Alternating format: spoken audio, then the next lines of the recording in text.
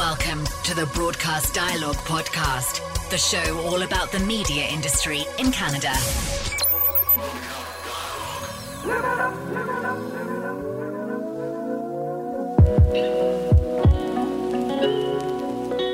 Welcome to Broadcast Dialogue, the podcast. I'm Connie Thiessen. This episode brought to you by Cover Media. Cover Media and the World Entertainment News Network deliver licensed media content for your website, including breaking lifestyle news, high-res photos, and HD video stories updated 24/7. Learn more at MomentumMediaNetworks.com.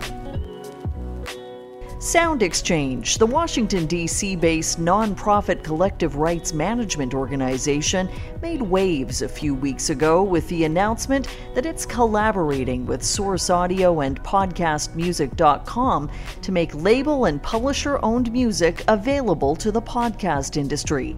Sound Exchange is also the parent organization of the Canadian Musical Reproduction Rights Agency, which represents the vast majority of songs recorded, sold, and broadcast in Canada. On this episode of Broadcast Dialogue, the podcast, Richard Conlon, Sound Exchange's Chief Corporate Development Officer, in his first ever podcast interview on the future of music licensing for the podcast space. My name is Richard Conlon, and I'm the Chief Corporate Development Officer at Sound Exchange. And in that role, I manage the company's diversification efforts into new markets. I manage our mergers and acquisitions process, and I'm also overlooking our new businesses as we onboard new businesses, much like the CMRA in Toronto. There's been a lot of talk amongst podcast creators over the last few years about the need to open up licensed music to the sector. I want to start by talking about what kind of behind-the-scenes conversations were happening at Sound Exchange and how long your new collaboration has been in development. We've been thinking about the podcasting market for an awfully long time. It's one of those challenges in the marketplace. You have buyers who want to use music, and you have rights owners who own music, and there wasn't a fabric to bring them together. So we've been looking at the podcasting market literally for years, and one of the challenges was sort of bringing the buyers and the sellers together, number one. Number two, sorting out the rights issues. And then the third leg of that stool was thinking about what kind of infrastructure would be needed to handle licensing to podcasters where the proper rights could be conveyed, and we could micro-license and handle the transaction volume associated with it. So let's get into how the collaboration with Source Audio and PodcastMusic.com is going to work. As we were looking around, it was one of those classic decision trees. We were thinking about podcasting. Sound Exchange certainly has a long and very successful history in dealing with digital music on the sound recording side for non-interactive radio. So we were thinking about what do we need to do to get into podcasting. Well, the first thing you need to be able to do, if you really wanted a complete solution, would be to offer rights that included both the sound recording, the recording of that song, as well as the underlying music publishing rights to that song. So that was the first layer of complexity if you're thinking about putting together an offering for the marketplace. And for us, what was really attractive about this is that bringing together sound recording and music publishing rights is something that Sound Exchange is really super focused on. That was one of the drivers that led us to our relationship and acquisition of this CMRA in Toronto. So the first step along this path was saying, boy, we really want to solve this problem. The next step was, oh my gosh, it's a pretty complex problem because it involves diverse rights owners, and it involves a brand new platform. It involves combining rights in a way that really hasn't generally been done before. And then it involves having to provision a platform that can actually make that work so that you can afford to license at reasonably low fees. I think that's the question that a lot of podcast creators have. Is this going to be affordable? And will what's available vary country by country?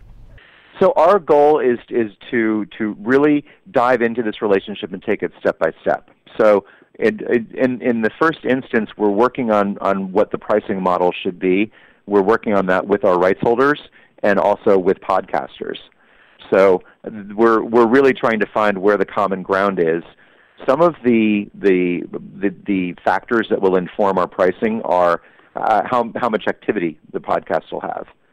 So if it's a podcast that's going to have less than 5,000 downloads or less than 5,000 streams, I think we can create an environment where rights holders will be comfortable that a certain price point protects them and is comfortable.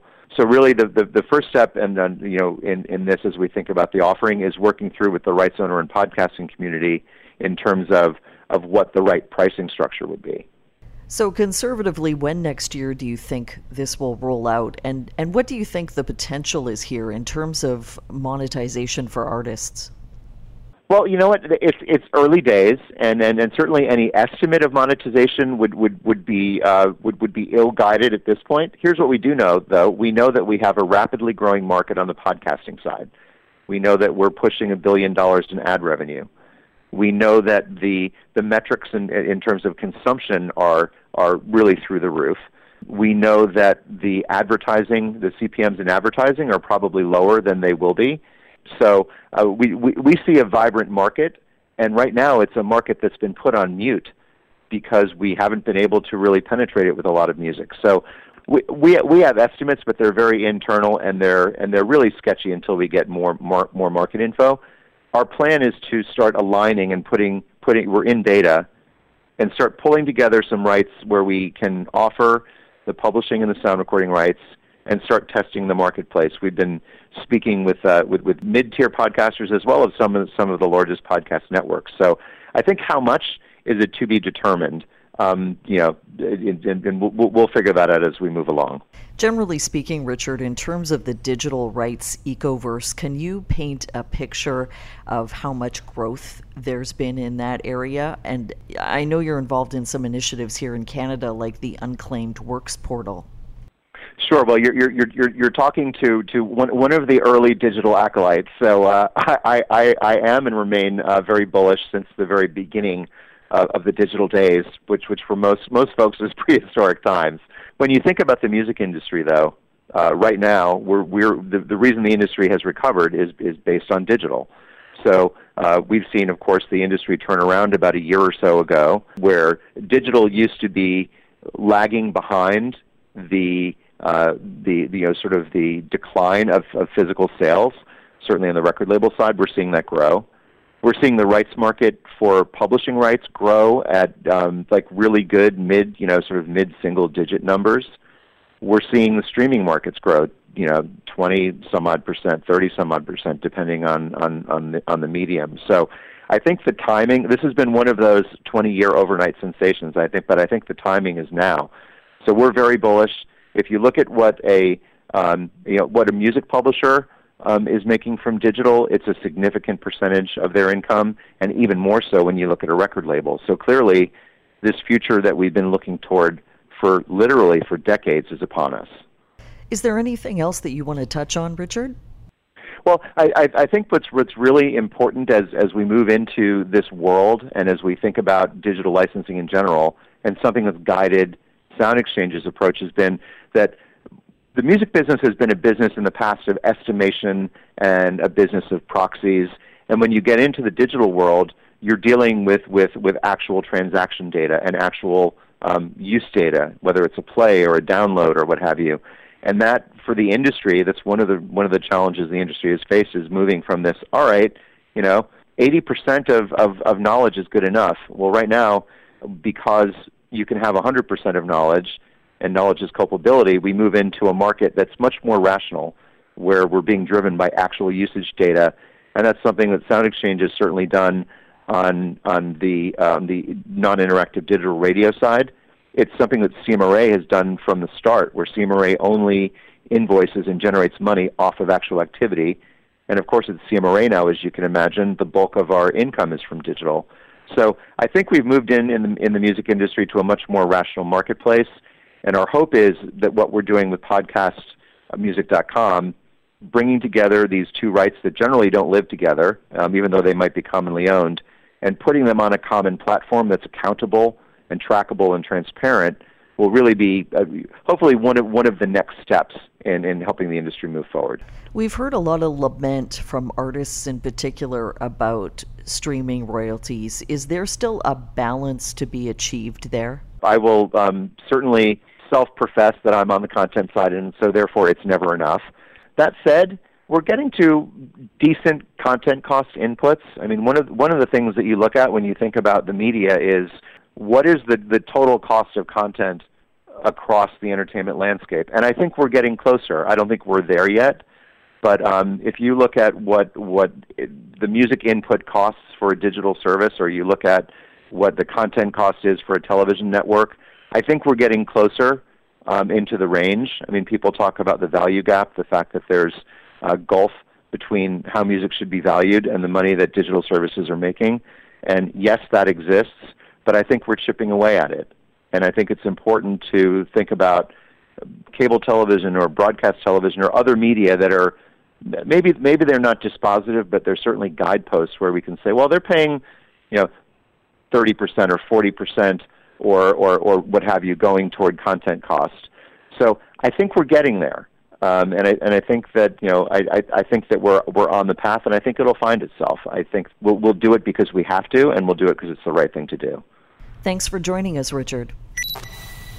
My pleasure. Thanks for having me. Thanks for listening to Broadcast Dialogue. For more information about the podcast or to receive exclusive access to our weekly briefing about the Canadian media industry, visit us at broadcastdialogue.com. Don't forget to like us on Facebook, connect with us on LinkedIn, and follow us on Twitter and SoundCloud.